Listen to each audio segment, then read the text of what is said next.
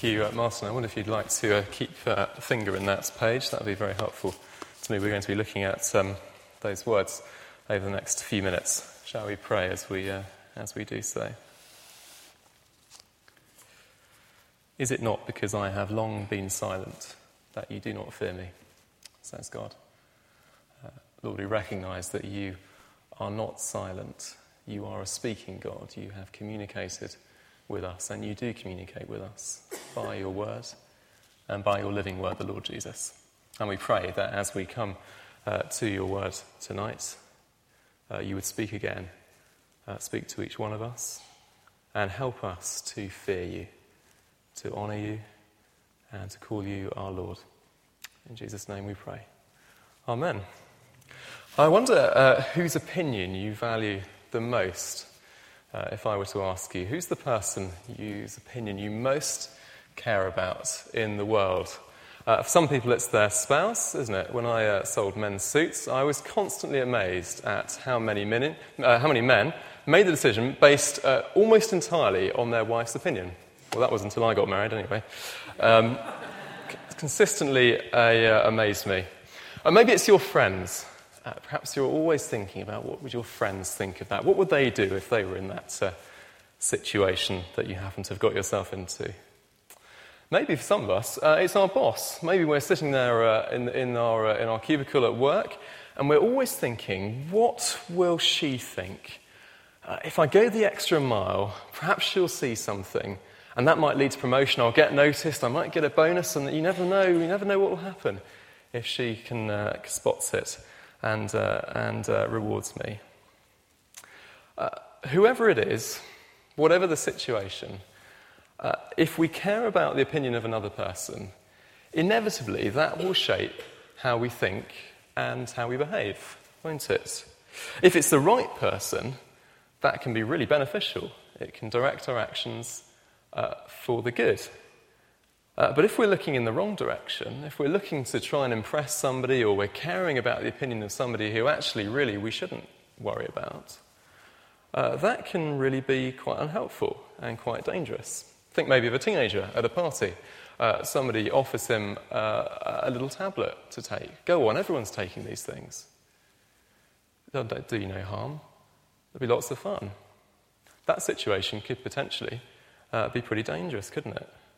Or think of the worker, for example, who is put under pressure by his boss just to kind of massage those sales figures to make it look like the department's doing a little bit better than it should be. He knows he shouldn't, it's dishonest, but, well, if he cares about the boss's opinion of him, then what's to stop him and what's to hold him to say no?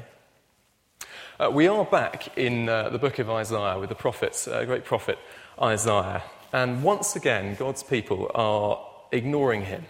And they're choosing to go their own way.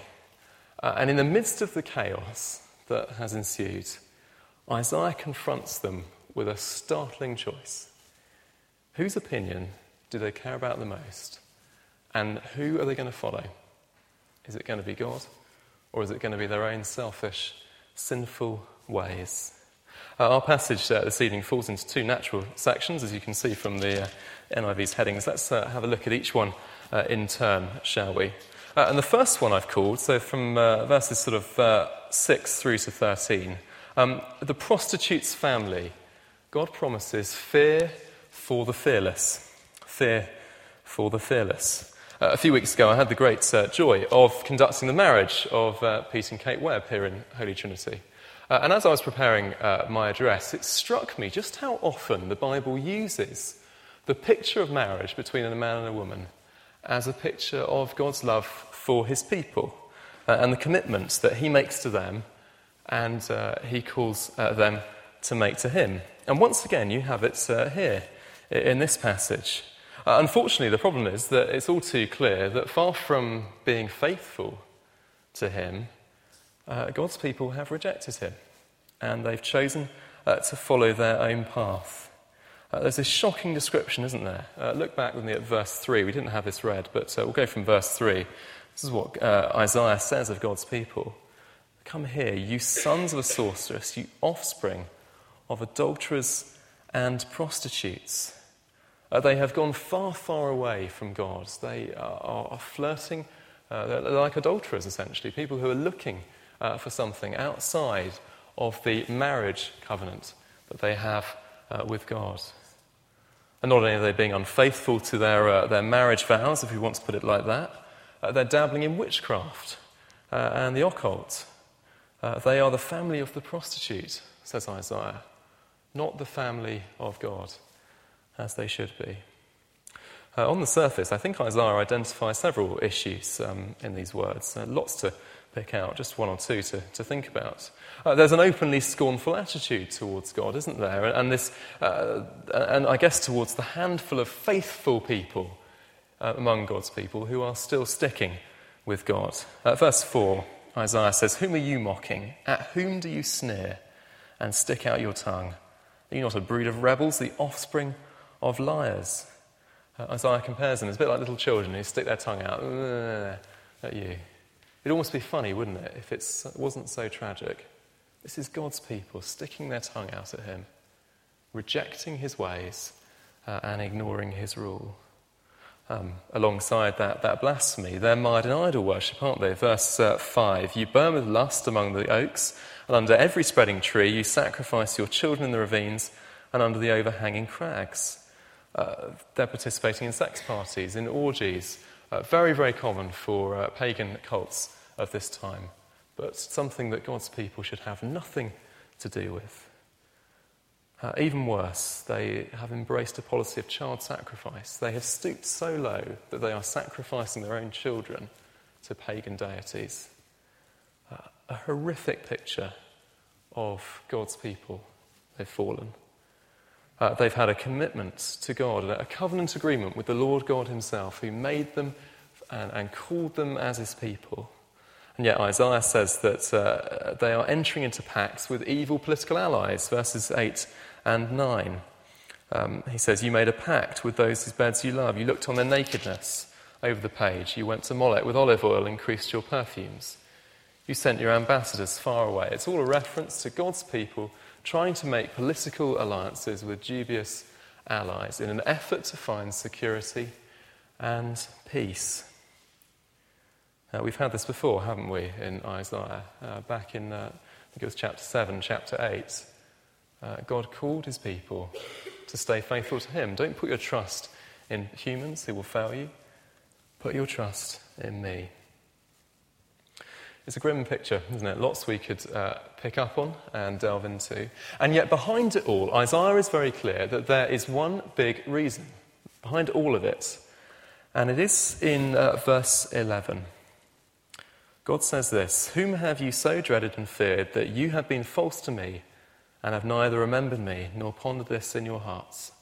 Is it not because I have long been silent that you do not fear me?" God's people have lost their fear of God. They don't care about honouring him. They don't care about obeying his word. Rather, they care far more about looking good in the eyes of their neighbours who worship pagan gods, who want them to be part of dubious political alliances. They care more about those things than the Lord God. God says there's no justification for it. He hasn't been silent. He hasn't been inactive. It is their choice. They have chosen to reject him and ignore him, to live as though he's not there. They've lost their fear of God. I guess to us, to speak of fearing God seems rather negative, doesn't it?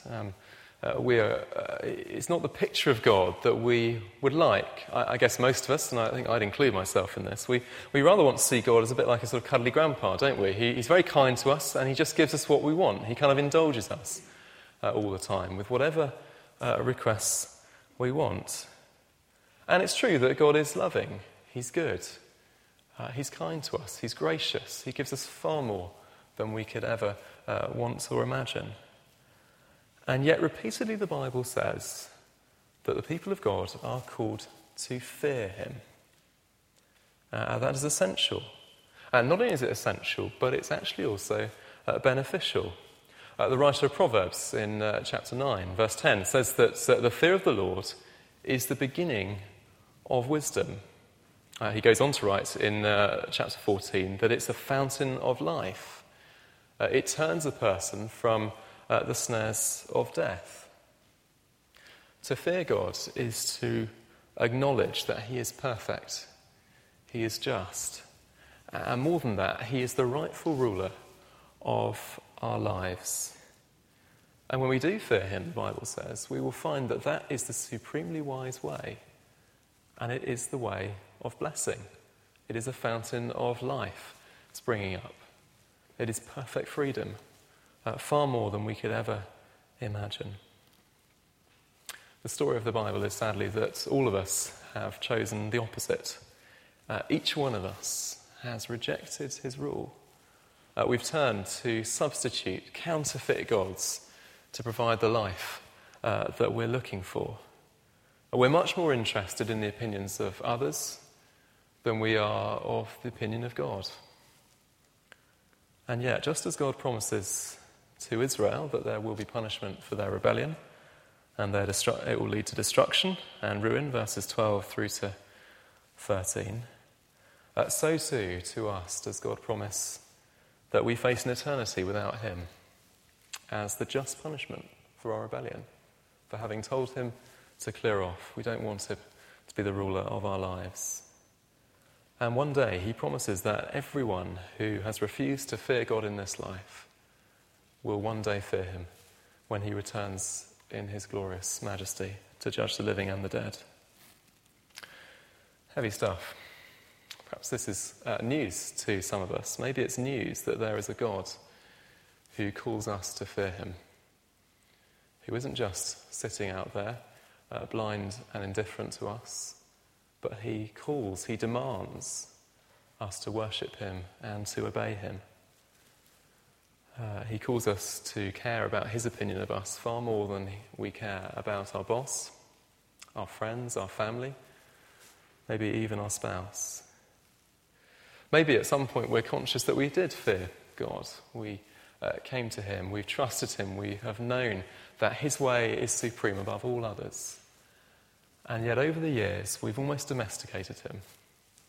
He's a bit like those people who try and have wild cats as pets, and they try and domesticate them, don't they, and turn them into a harmless tabby.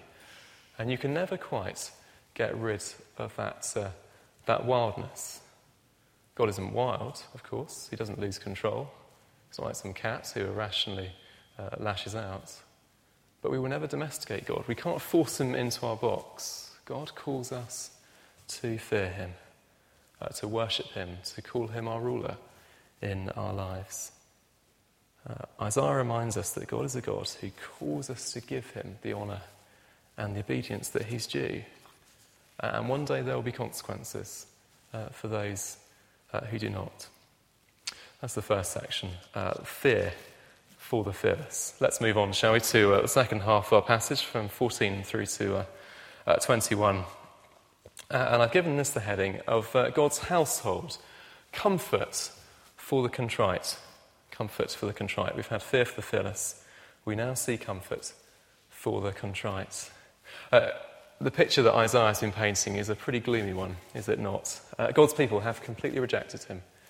They've turned away from his rule. They are facing the rightful punishment that they are owed. And yet, amid the darkness, there is a wonderful glimmer of hope.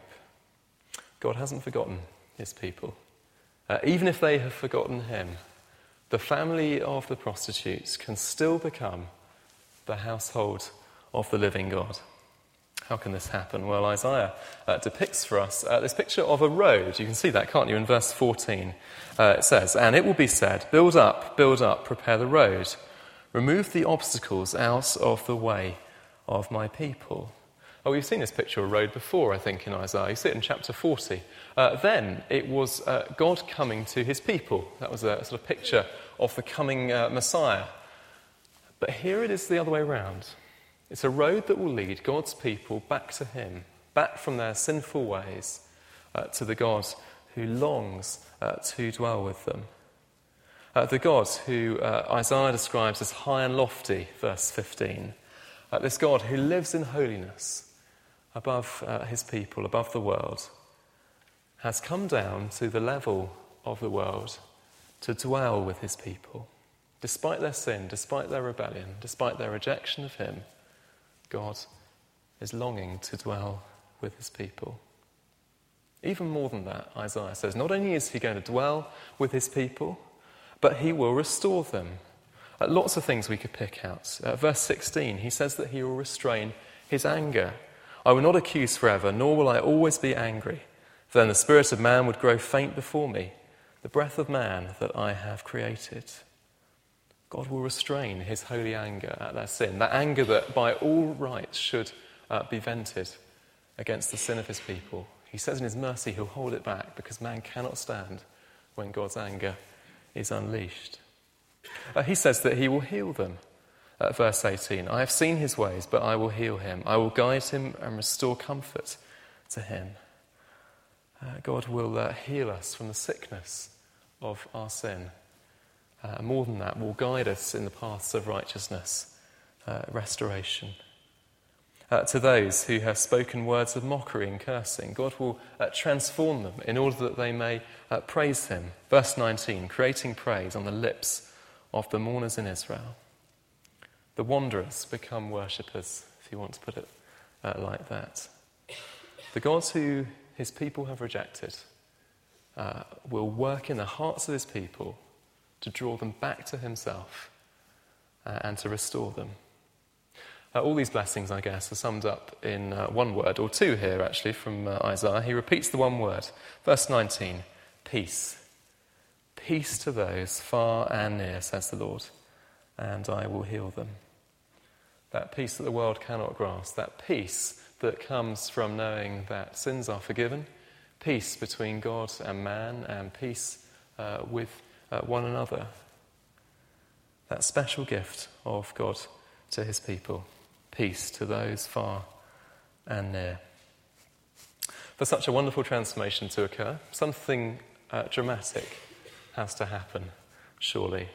Isaiah doesn't say much about it here, but for those of us who've been studying Isaiah and reading it through the last few months, we know that a few chapters back, something wonderful happened that Isaiah described. And that towers over all the rest of this final section of Isaiah, all the way to the end.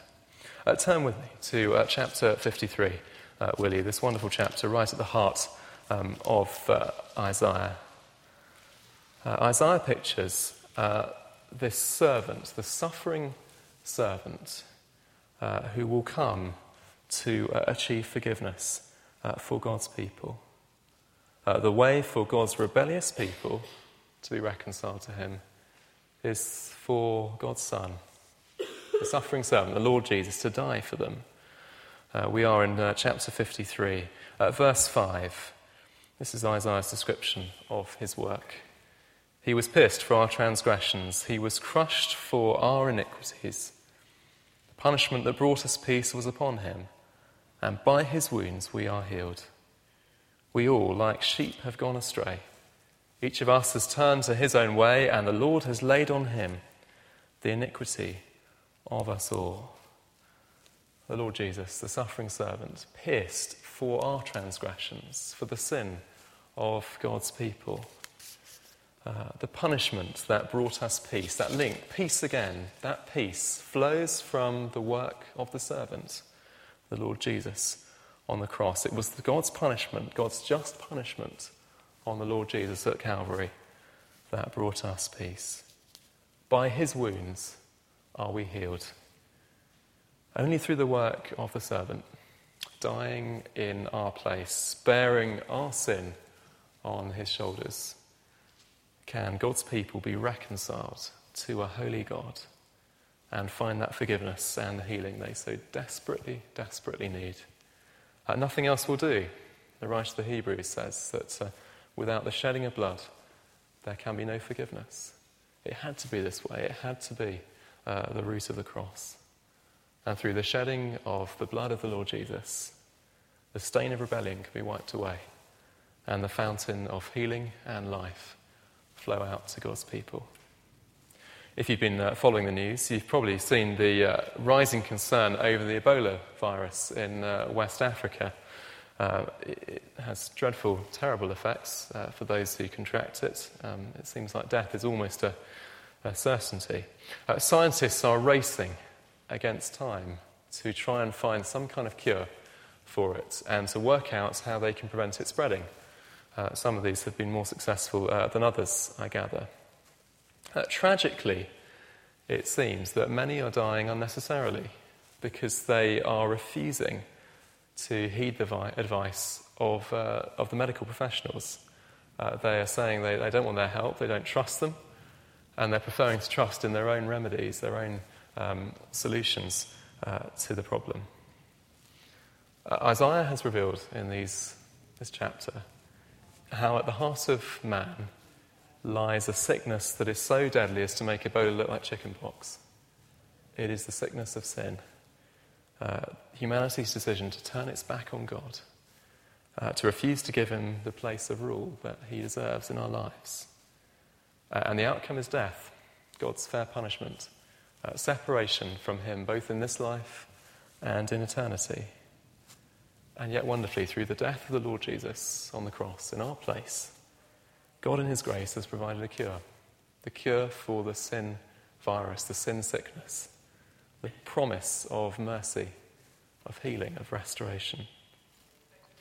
And I guess the question facing each one of us this evening is the same question that faces Isaiah's people here and in our illustration, the people in West Africa.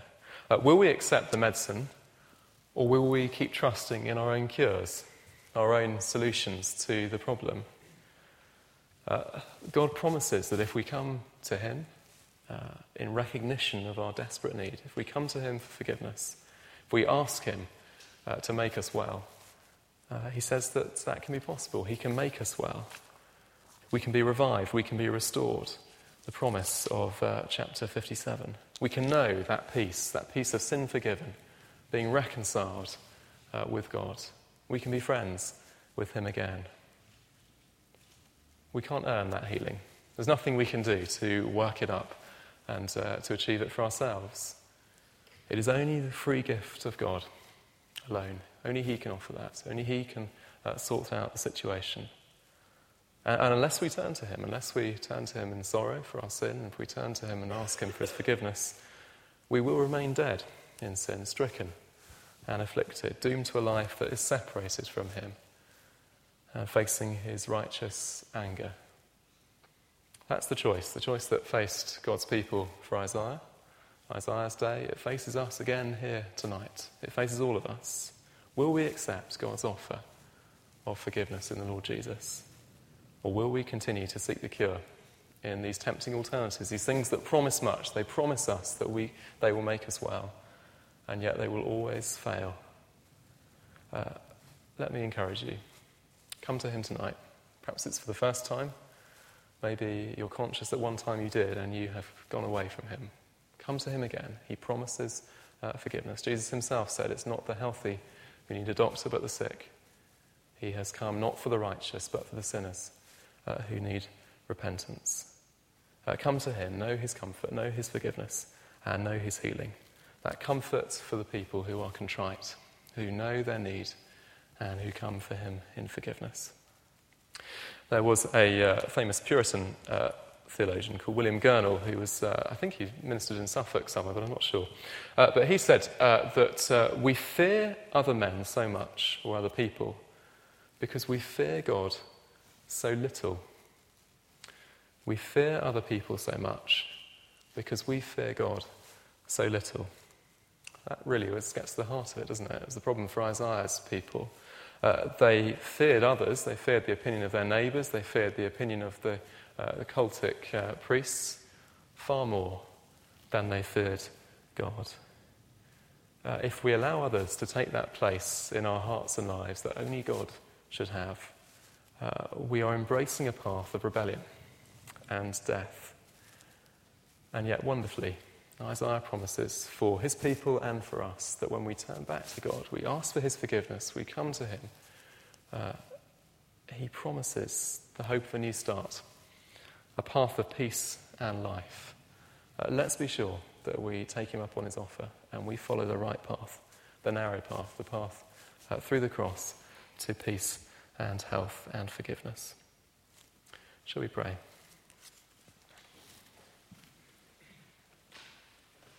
Lord, we acknowledge that each of us has indeed turned to our own way, and we would much rather try and find a cure for ourselves than come to you. And yet we thank you so much that in the Lord Jesus you have made a cure for our sin sickness. You promise that when we come to you, we ask for your forgiveness.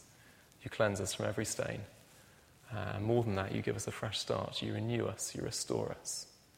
And we pray for any of us here this evening to whom this is new, you would be revealing yourself to them. And perhaps for those of us who this is old news, but we are conscious that our hearts have grown cold, we have drifted away from you. Draw us back to yourself as you drew back your rebellious people in the days of Isaiah.